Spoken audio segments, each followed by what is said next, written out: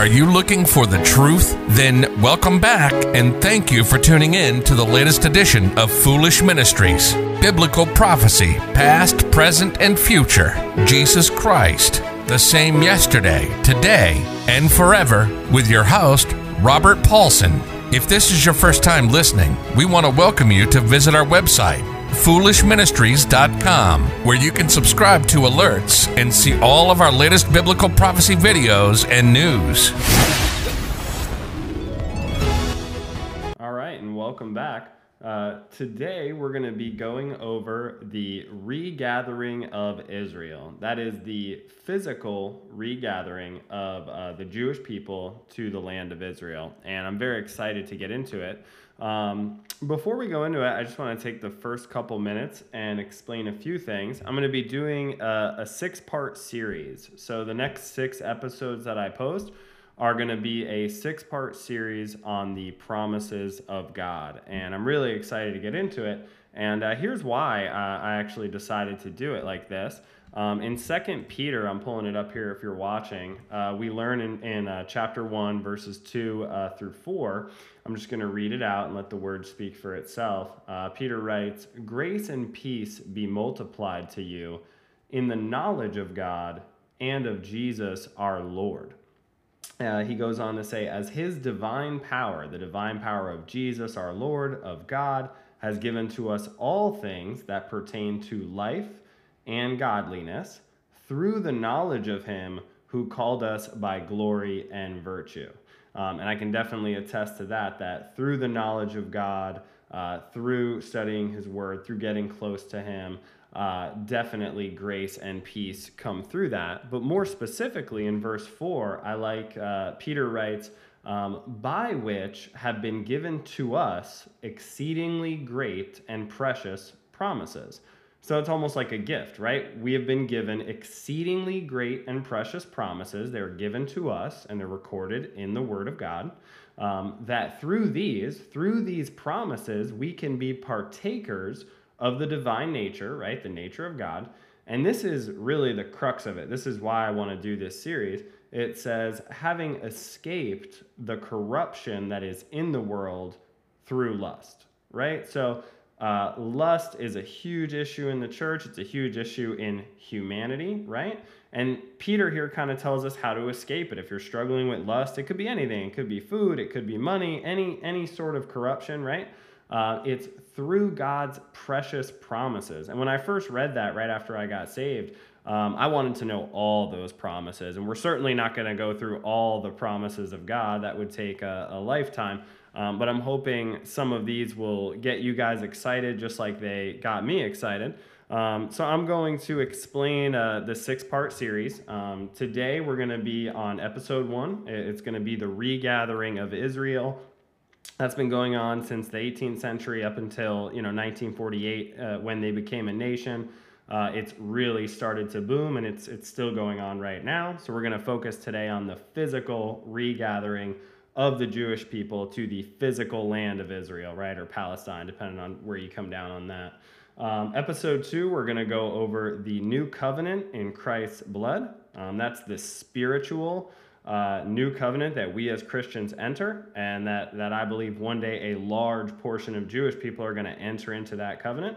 Episode 3 is the tribulation and time of Jacob's trouble, which are actually the same thing. The Old Testament talks about the tribulation. It calls it the time of Jacob's trouble or the Jewish people's trouble.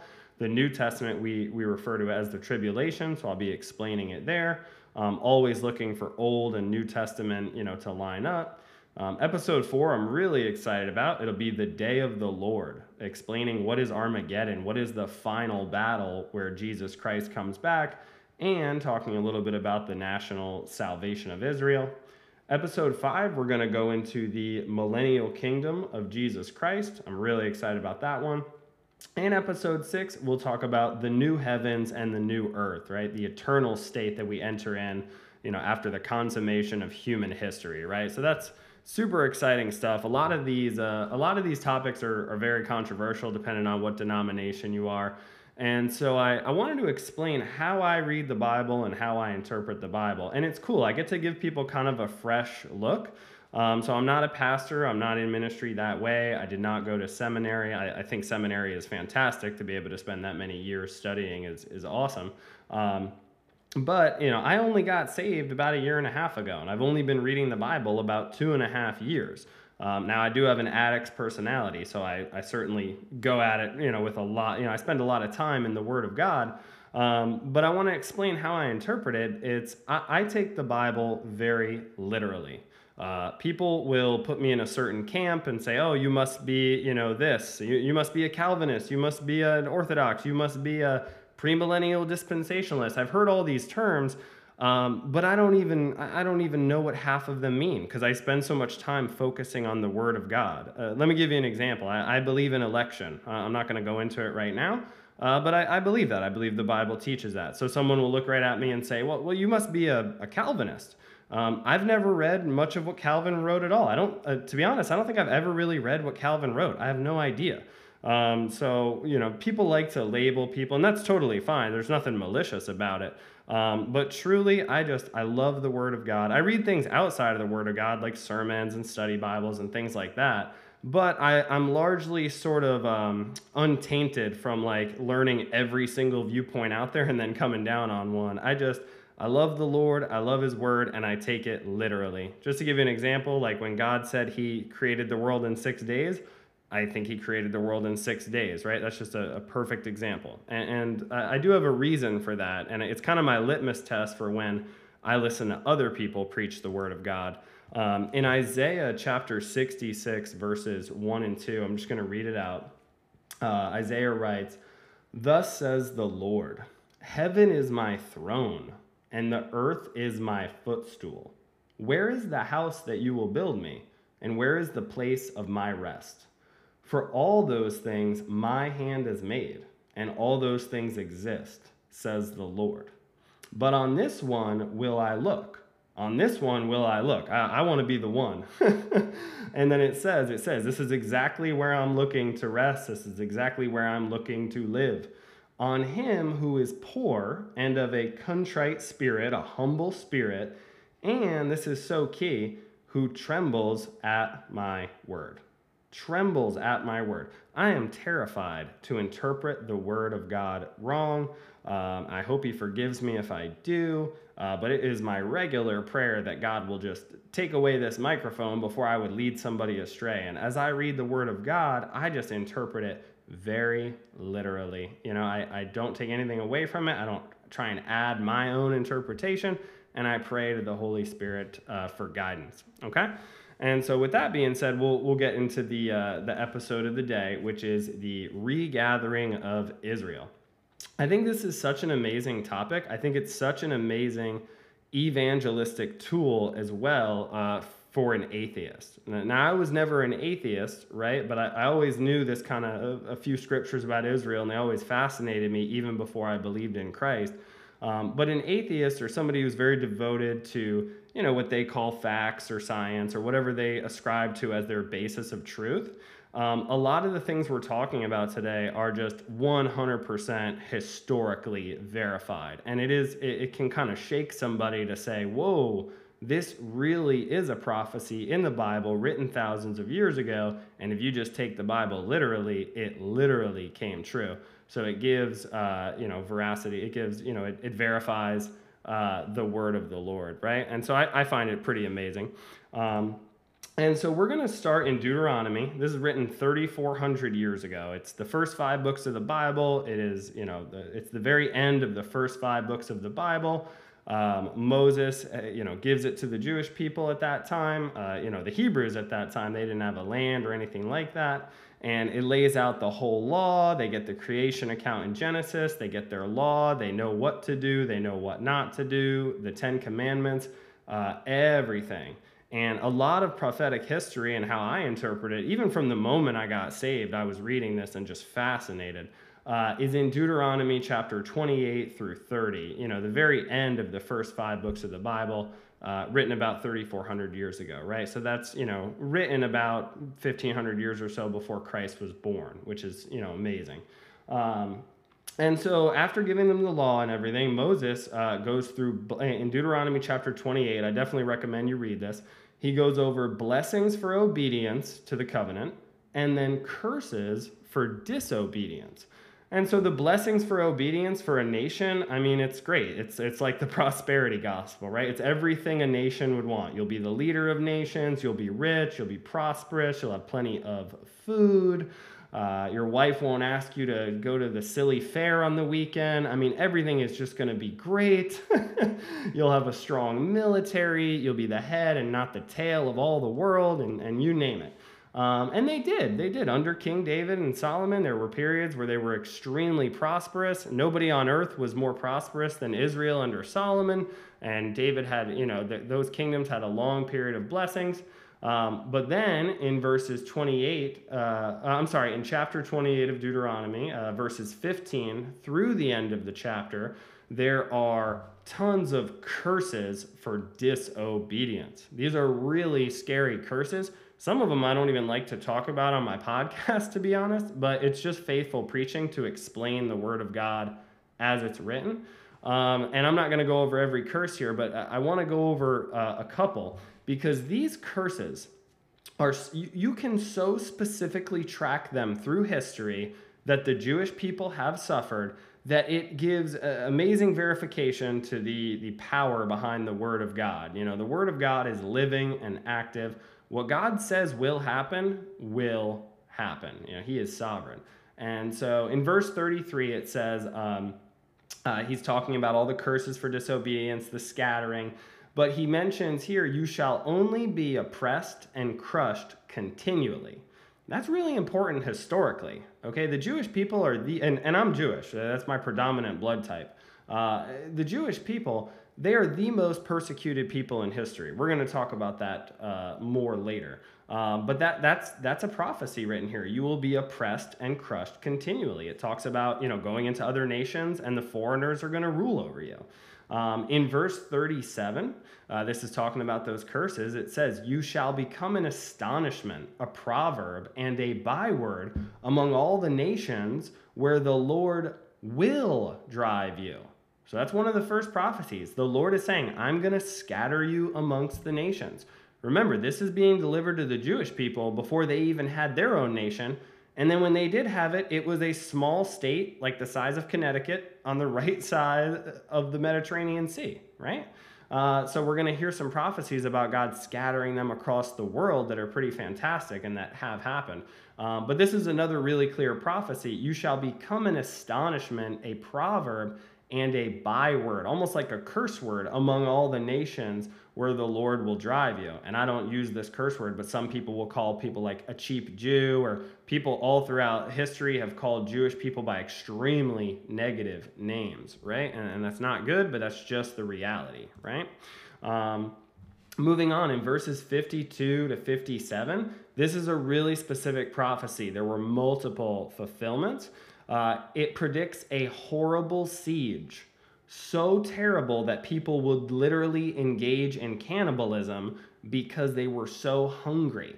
And you can trace this to the Assyrian, the Babylonian sieges and all that, but no siege more than the Roman sack of Jerusalem. After Christ died, about 30, 35, 40 years later, the Romans came in, they destroyed the temple just like he predicted, and they laid siege to Jerusalem. And that's recorded for us by a Jewish historian. I'll talk more about that in a minute. But that's a very specific prophecy for these curses for disobedience. And then in verse 62, it talks about, you shall be left few in number, whereas you were like the stars of heaven, the sand of the seashore, right, in multitude. So there's always mercy for these Jewish people, right? You'll be left few in number. You're not going to be totally destroyed, but you're not going to be like the stars of heaven, right? Like under, David and Solomon, I don't know what their population was, but clearly they were, flourishing, right? And so you shall be left few in number. That's really key.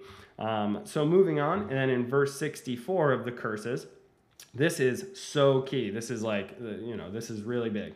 Verse 64, it says, then, right, so after all these other curses, the Lord will scatter you among all peoples, from one end of the earth to the other.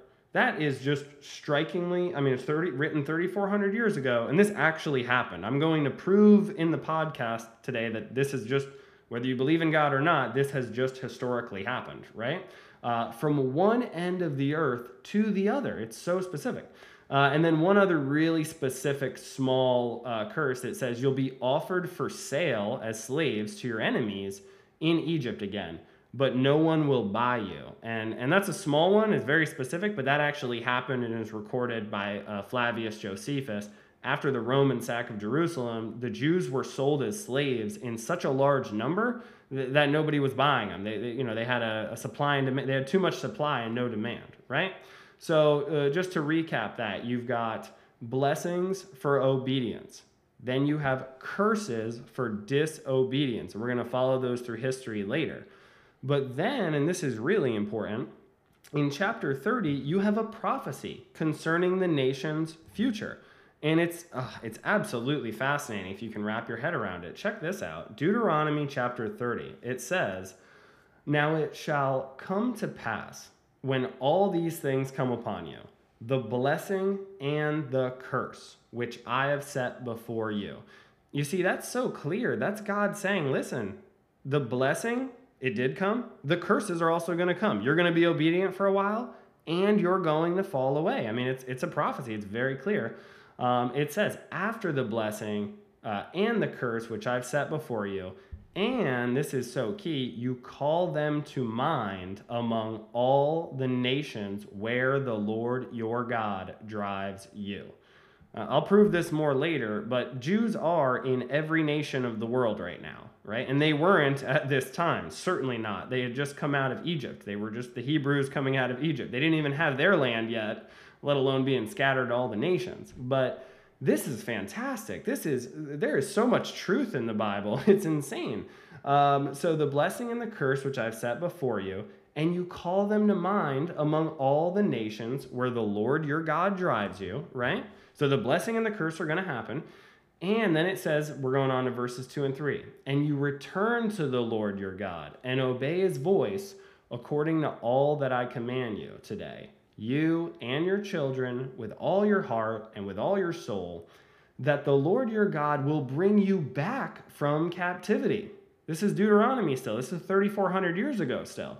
Bring you back from captivity and have compassion on you and gather you again from all the nations where the Lord your God has scattered you. That's amazing. Moving on, he says, if any of you are driven out to the farthest parts under heaven, from there the Lord your God will gather you.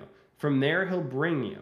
Okay, and that's huge. That's talking about the physical regathering of Israel. Not just that Israel, signed some documents and became an official nation in 1948, but that's talking about the physical regathering of Israel. Then, still in Deuteronomy, then it says, the Lord your God will bring you to the land which your fathers possessed. That's Israel, to the land. That's key. And you shall possess it. So you have the blessings, those happened, the curses, those have clearly historically happened, leading all the way up to the Holocaust, right? Those curses have happened. You can read all about them. You will possess the land again. He will prosper you and multiply you more than your fathers. Okay, this is incredible. And the Lord, this is now the next promise. So not just that he's going to regather the people and put them back in the land after their disobedience, but here's the promise of a spiritual revival. And the Lord your God will circumcise your heart and the heart of your descendants to love the Lord your God with all your heart and with all your soul, that you may live.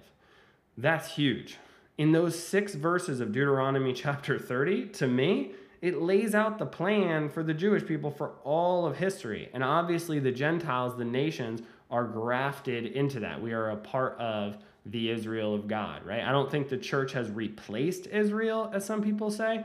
God is saving a people group, and he is always with arms wide open welcomed us, right? That's why the Messiah, Jesus Christ, God in human flesh, he is Jewish. He is of the line of David. He is a Jew, right? And so I just find that absolutely amazing. So just a couple key promises I want to go over.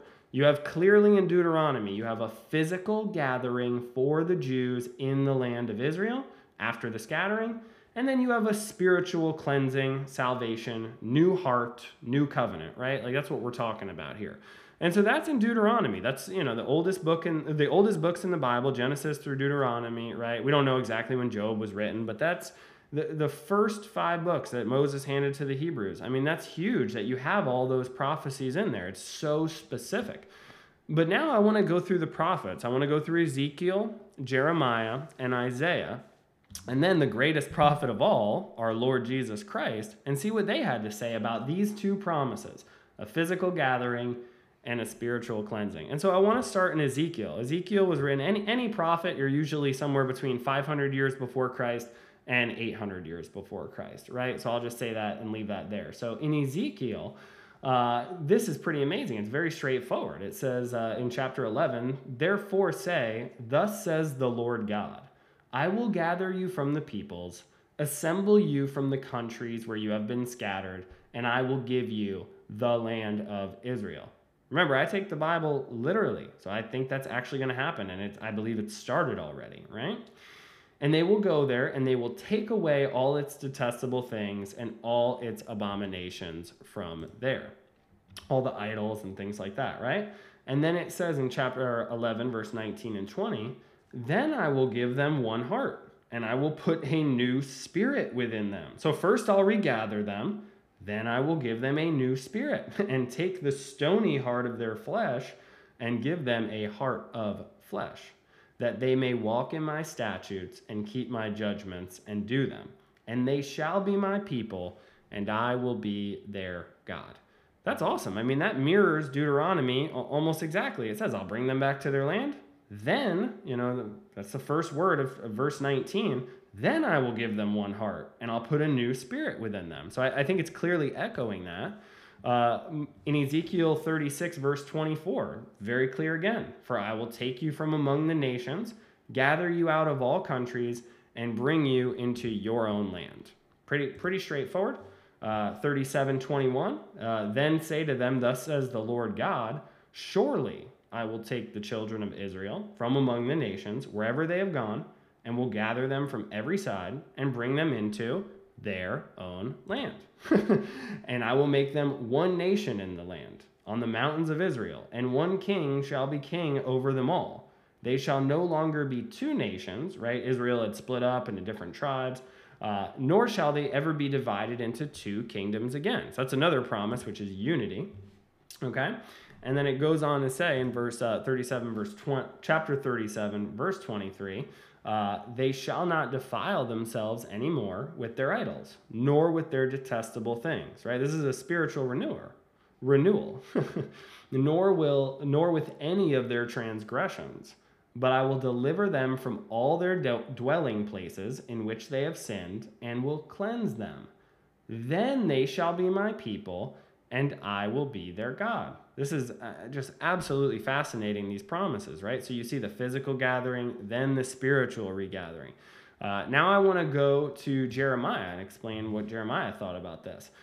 Jeremiah chapter 32, "Behold, I will gather them out of all countries where I have driven them in my anger, in my fury, and in great wrath."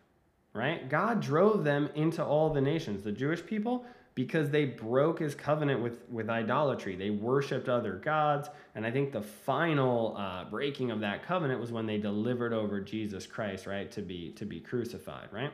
"I'll bring them back to this place, and I will cause them to dwell safely." That's important. "They shall be my people, and I will be their God." It then goes on to say, then, once again, you have almost like it's explaining it. I'm bringing them back to the land. And just like in Ezekiel, Jeremiah says, "Then I will give them one heart and one way, that they may fear me forever, for the good of them and their children after them." The new covenant is a covenant of fear between us and God, right? It's fantastic.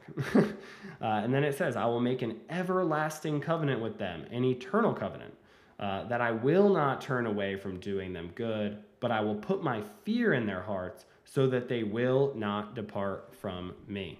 That's so amazing. And then he says, yes, I will rejoice over them to do them good, and I will assuredly plant them in this land with all my heart and with all my soul.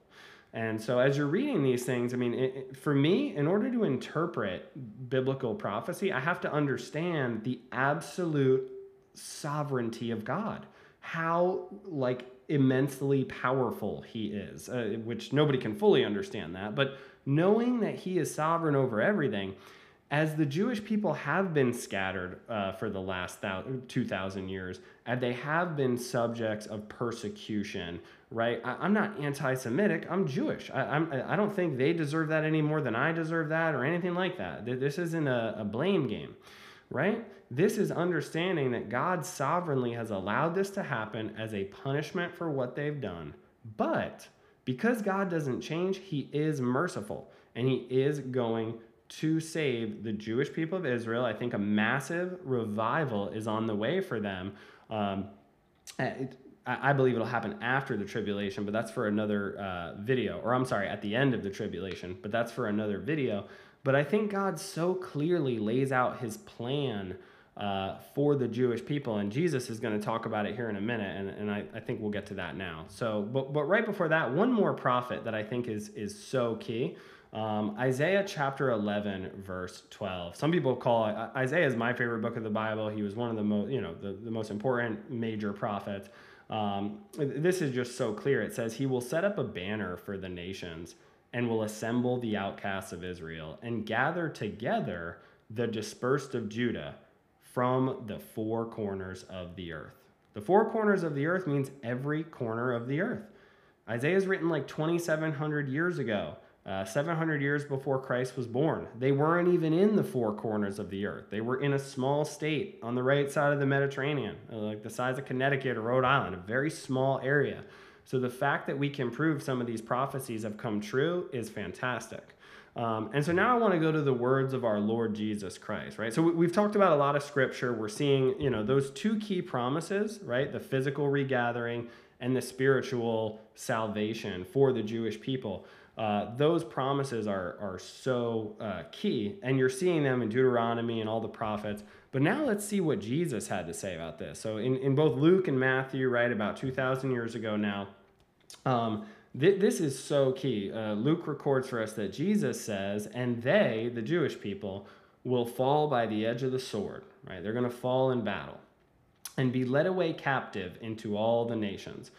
So these are our Lord Jesus's words. Jesus was a Jew. He's saying, listen, this is going to happen. They're going to be led away captive into all the nations. And Jerusalem will be trampled by Gentiles, right? The nations. So to understand the word Gentiles, anybody who's not a Jew is a Gentile. Anybody who's not a Gentile is a Jew, right? Like it's very straightforward. And so it says, and Jerusalem will be trampled by Gentiles until the time of the Gentiles are fulfilled. That's so important. What I love about the Bible and I love about biblical prophecy, it tells me where I am on God's glorious calendar, right? Right now, we live in the time of the Gentiles. Now I'm Jewish. It doesn't mean Jewish people can't get saved. That's not true. I got saved. Jewish people absolutely come to Christ all the time. There's great websites that give their testimonies all the time. But the times of the Gentiles right now, the overwhelming majority of what I see God doing in the world, and I see people coming to Christ, is in all the nations. The gospel is being proclaimed from all the nations, to all the nations, and they are coming to Christ. We live in the age of grace, where no matter what you've done, you can come to Christ and receive that forgiveness. That's the times of the Gentiles right now, right? So I think that's really important. That phrase, Jerusalem will be trampled by Gentiles until the time of the Gentiles are fulfilled.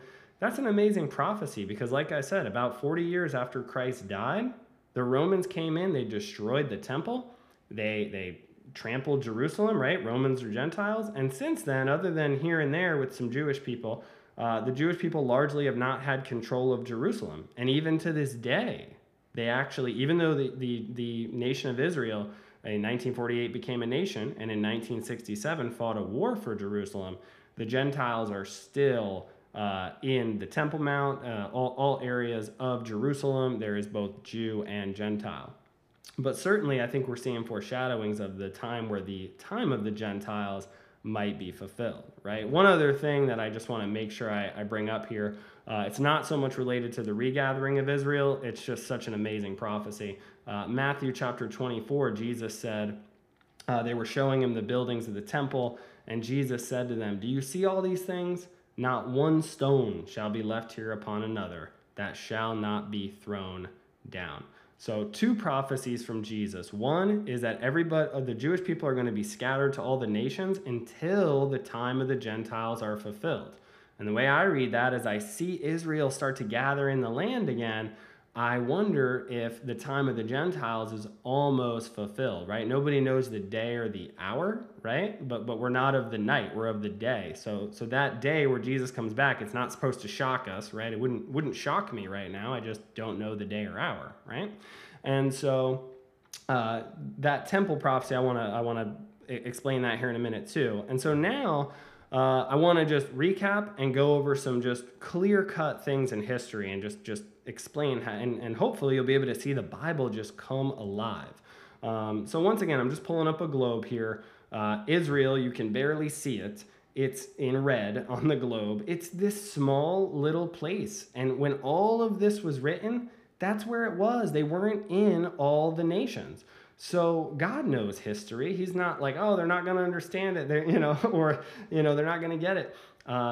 He was prophesying something that we're meant to understand right now, which I think is just so powerful, right? And so now I'm going to pull up a couple different graphs and a few things for you guys to see. This is a world map, and this is the Jewish population by country. And as you can clearly see, from the United States to Israel, to Australia, South Africa, Russia, Jews are literally all over the world, just like the Bible clearly prophesied.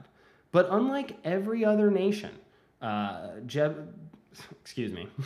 Jebusites, Perizzites, Hittites, Hivites, you can't go and meet one of them today and talk to them. But you can go and talk to an Israelite in Israel. Or you can go to the United States or Canada or Brazil or Chile and talk to a Jew there, right? And that's what's amazing is we have Jewish people that have maintained their identity for 2,000 years. No other people group in history has done that while being scattered and beaten in battle and things like that, right? Like you can't go and meet an Akkadian today, right? It doesn't happen, right? And yet you can go meet Jewish people and you can go and talk to an Israelite. This is ridiculous. If you really look at this, I hope it opens your eyes. It shows you just we stand on the promises of God. As you read the Bible, Jesus Christ himself, he was a promise from God, right? He is God, but we stand on those promises. We trust in his mercy alone, right? Not in what we do. And I hope that as you see this, you'll say, wow, all the promises of God, they really come true. So God has... and I'm certainly not of the opinion, or I think it's silly to say that every Jew is going to heaven. No, going to heaven, salvation through Jesus Christ, that's an individual thing. And right now there's sort of a veil, there's a partial hardening on Jewish people since Christ has died, where when they read the Old Testament, they can't see Jesus there, right? But there's always a remnant of Jewish people and a remnant of Gentiles, remnant of everybody out of every tribe, every tongue, every nation that God is going to save through Christ. But there's also separate promises for the Jewish people. And you're seeing them right here. If you're looking at this graph, they're all over the world. And I want to point out, this graph is just Jews registered with Jewish communities. Guys, I wouldn't even be on this graph. I'm 30% Jewish. It's my predominant blood type. I didn't even find that out until I took a blood test. There are Jews all over the world, so much more than just this graph. These are just Jews registered with a Jewish community. So we see that prophecy. God has absolutely scattered the Jewish people to all 4 corners of the world, just like he said he would. Another thing that I want to talk about where it's clearly recorded for us in history, the Roman sack of Jerusalem and the Roman siege of Jerusalem. This guy I'm pulling up on the screen, if you can see it, he's a famous historian, Flavius Josephus. He was there and escaped during that siege, and Rome allowed him to live at their expense and write all about the siege. If you read the curses in Deuteronomy, and then I don't expect you to read the entire works of Flavius Josephus. It's a very dull read. But just pull up the cliff notes of this. People do this all the time. If you read the curses for disobedience, some of the specific ones, like being sold to Egypt, but the Jewish people that people won't even want to buy them anymore, he records that. The unfortunate curses of cannibalism, he records that. He specifically says that Roman siege of Jerusalem, I think he records up to 1 million Jews died, total. He says specifically, no other thing under heaven has ever happened to a people group ever up until that time as bad as the Roman siege of Jerusalem. And just like Jesus predicted, they were sold to all the nations. And just like Jesus predicted, every stone of the temple was brought down. And that's because there was gold in between the stones. And so the Romans wanted to get it. So they took every stone down. You can go to Israel today. I've done it. And you can see the original stones pulled down. It's just incredible. And you'll see the word of God come alive. And so finally, just one more graph. I know it's hard to, this is a really complex graph, but just look at the stuff that I've highlighted in yellow. It's from Adyeta.com. And I want to just explain a couple things throughout the history of Egypt. So you have, the history of the Jewish people and the history of Israel. In 70 AD, you have the destruction of the Second Temple by Rome, right? Jesus specifically predicted that, and he died before that, right? That's incredible. And then look at all the, specifically when we go back to the curses that I was talking about, how the Gentiles and the foreigners would rule over them and persecute them. They'd be cursed in the city, cursed in the country. I mean, look at this. In 1348, Jews were blamed for the Black Plague. In 1492, there was an expulsion from Spain during the Spanish Inquisition. 1648, there was the Ukrainian massacre. In 1897, there was the first Zionist Congress, okay? Around, I think, 1880, 1890, Jews started to return to Israel. At that time, it was called Palestine because Rome, when they first sacked Jerusalem, they wanted to get rid of the Jewish name there, so they named it Palestine. But in 1880, 1890, Jews started to return there. They had the first Zionist Congress. And then in 1939, the Holocaust happened. At that time, there was about 16.6 million Jews, and the population went down by like 6 million, so about 10 million Jews. The Holocaust it was like the single greatest, most atrocious, horrible thing in history. When you really study it, it is absolutely terrifying. If you watch Holocaust documentaries, it will give you a physical representation, best as we can, of hell, right? I mean, that's when I watch the Holocaust, I fear that wrath, right? Like that's how I see it. It is horrible.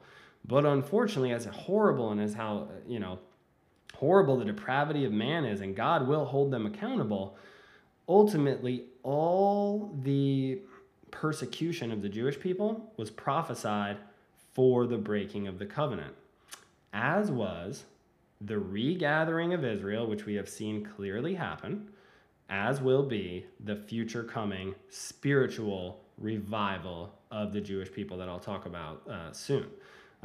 So you have the Holocaust, which if you look at a common theme in the Bible, it's actually pretty amazing. Before Moses was born, there was the slaughter of the innocent children. And then the Jews at Purim, right? Or Purim, there was an attempt by Haman to just totally destroy the Jewish people. And then right before Jesus was born, to stop that, I believe it was Herod, he ordered another slaughter of the innocent children to try and kill Jesus, just like, Pharaoh tried to kill Moses. But always God is faithful, and he preserves, that seed. He preserved Jesus because he's God, right? And that's, not going to get too much into that. But what I find amazing about history is, like, when I look at the Holocaust and I look at Nazi Germany and Hitler, which many people don't know, but Hitler, it's said that you cannot understand why Hitler did what he did unless you understand how deeply he was into the occult. I mean, even Satanism, many things come from the Third Reich. I mean, it was a deeply occultish practice, right? But from that horrible slaughter of the Holocaust, what happens right after? Boom, 1948. Israel declares independence. And immediately, you can watch a couple good documentaries on this. In 1948, there was the Arab-Israeli War. As soon as Israel declared independence there, all the Arab nations attacked it. And they were totally outnumbered. And miraculously, they just crushed their enemies. Then in 1967, there was the 6-Day War. Watch a documentary on it, the 6-Day War. It's like 30-minute documentaries. They were so outnumbered, and they just decimated Egypt and Jordan, entire air forces in like an afternoon. I mean, it's incredible documentaries. And you can see the hand of God sustaining that. At least I believe that's what happened there, right? And so from that, in the 1967 war, they got control of Jerusalem again. And that's huge. I mean, Jerusalem is the point of so many end times prophecies that I can't even start it on this video, right? But when they took control of Jerusalem again, they did not seize control of the full Temple Mount. And to this day, they don't have control of the full Temple Mount. And if you remember, Jesus said, Jerusalem will be trampled by the Gentiles until the time of the Gentiles is fulfilled. And I believe that's where we are right now. We are at the point in history where the Jews are back in their land. They have not received a spiritual salvation. They are not right with God. They have not come to Christ. But they have gotten Israel, then they got Jerusalem, and the only thing left, in my opinion, is the Temple Mount. And I think that will happen during the 7-year tribulation or right before it. And so I think we're just at this amazing time in history where right now, it's very clear God has scattered Israel to all the nations. I mean, this graph right here literally proves it. History proves it. Whether you're an atheist or you love Jesus, you have to admit the Jewish people have been scattered. And you have to admit they've certainly been regathered, right? The Jewish people are largely moving to Israel right now. They have a huge program called Aliyah where they get people to come. And, as we're seeing more and more anti-Semitism lately, that leads people to go to Israel, right? The scarier it is for Jewish people in all the world, the more they move to Israel because it's safe for them there, right? It's a land for the Jewish people.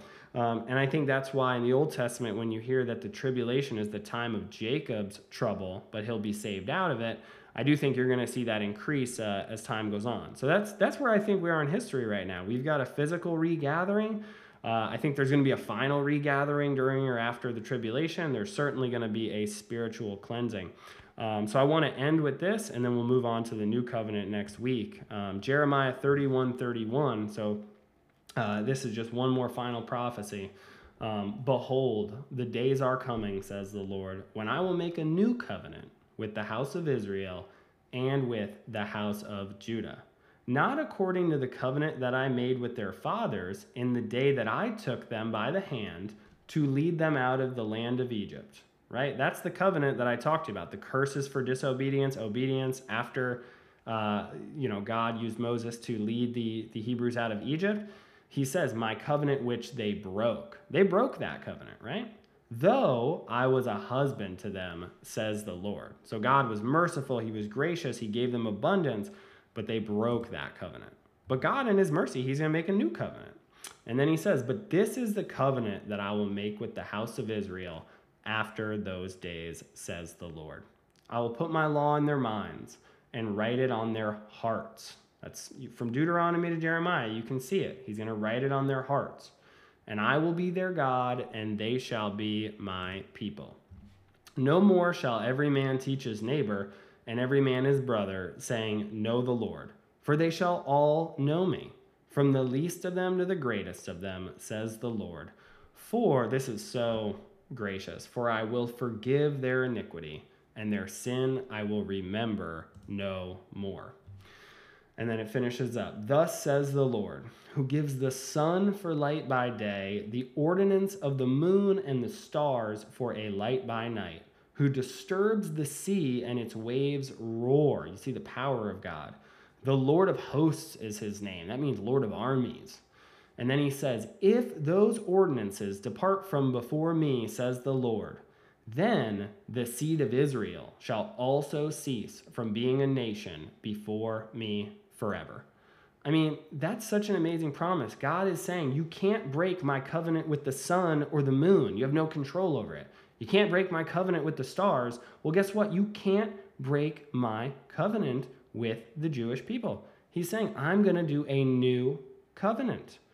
Now, when I first got saved, I didn't know I was Jewish. Whenever I heard about promises that weren't for me, I don't know, they just like hurt my faith.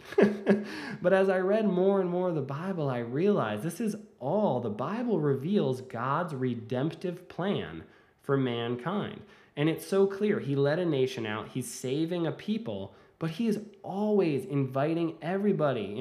The Spirit and the bride say, come. Jesus said, anybody who wants, come and drink freely. Like, the water's free. So there was always a plan to include the Gentiles in the Jewish people's God, right? Like, Jesus is the Jewish God, right? He's the Son of God. He is the Jewish Messiah. And so I don't want to take that away from the Jewish people. But we all know in the church, in the blood of Christ, there is neither Jew nor Greek. When we get to eternity, I'm not sure how it'll work and all the exact things there. I don't think it's going to matter. But right now, I think there's huge promises for the people of Israel. We've seen that they have been scattered, they have been regathered, and I believe we're waiting for the national salvation of Israel, a huge repentance. I don't believe it will be every Jew. Zechariah seems to talk about where it'll be like 1/3 of Jews. But I certainly believe there's going to be a judgment for all the nations in the end and for the Jewish nation. But I think there's going to be during the time of the tribulation, a huge national salvation for the people of Israel. I don't get to decide, right? I'm not God. I wish everybody would come to Christ and be saved. But as I read the Bible, that it seems so clear to me that is promised, right?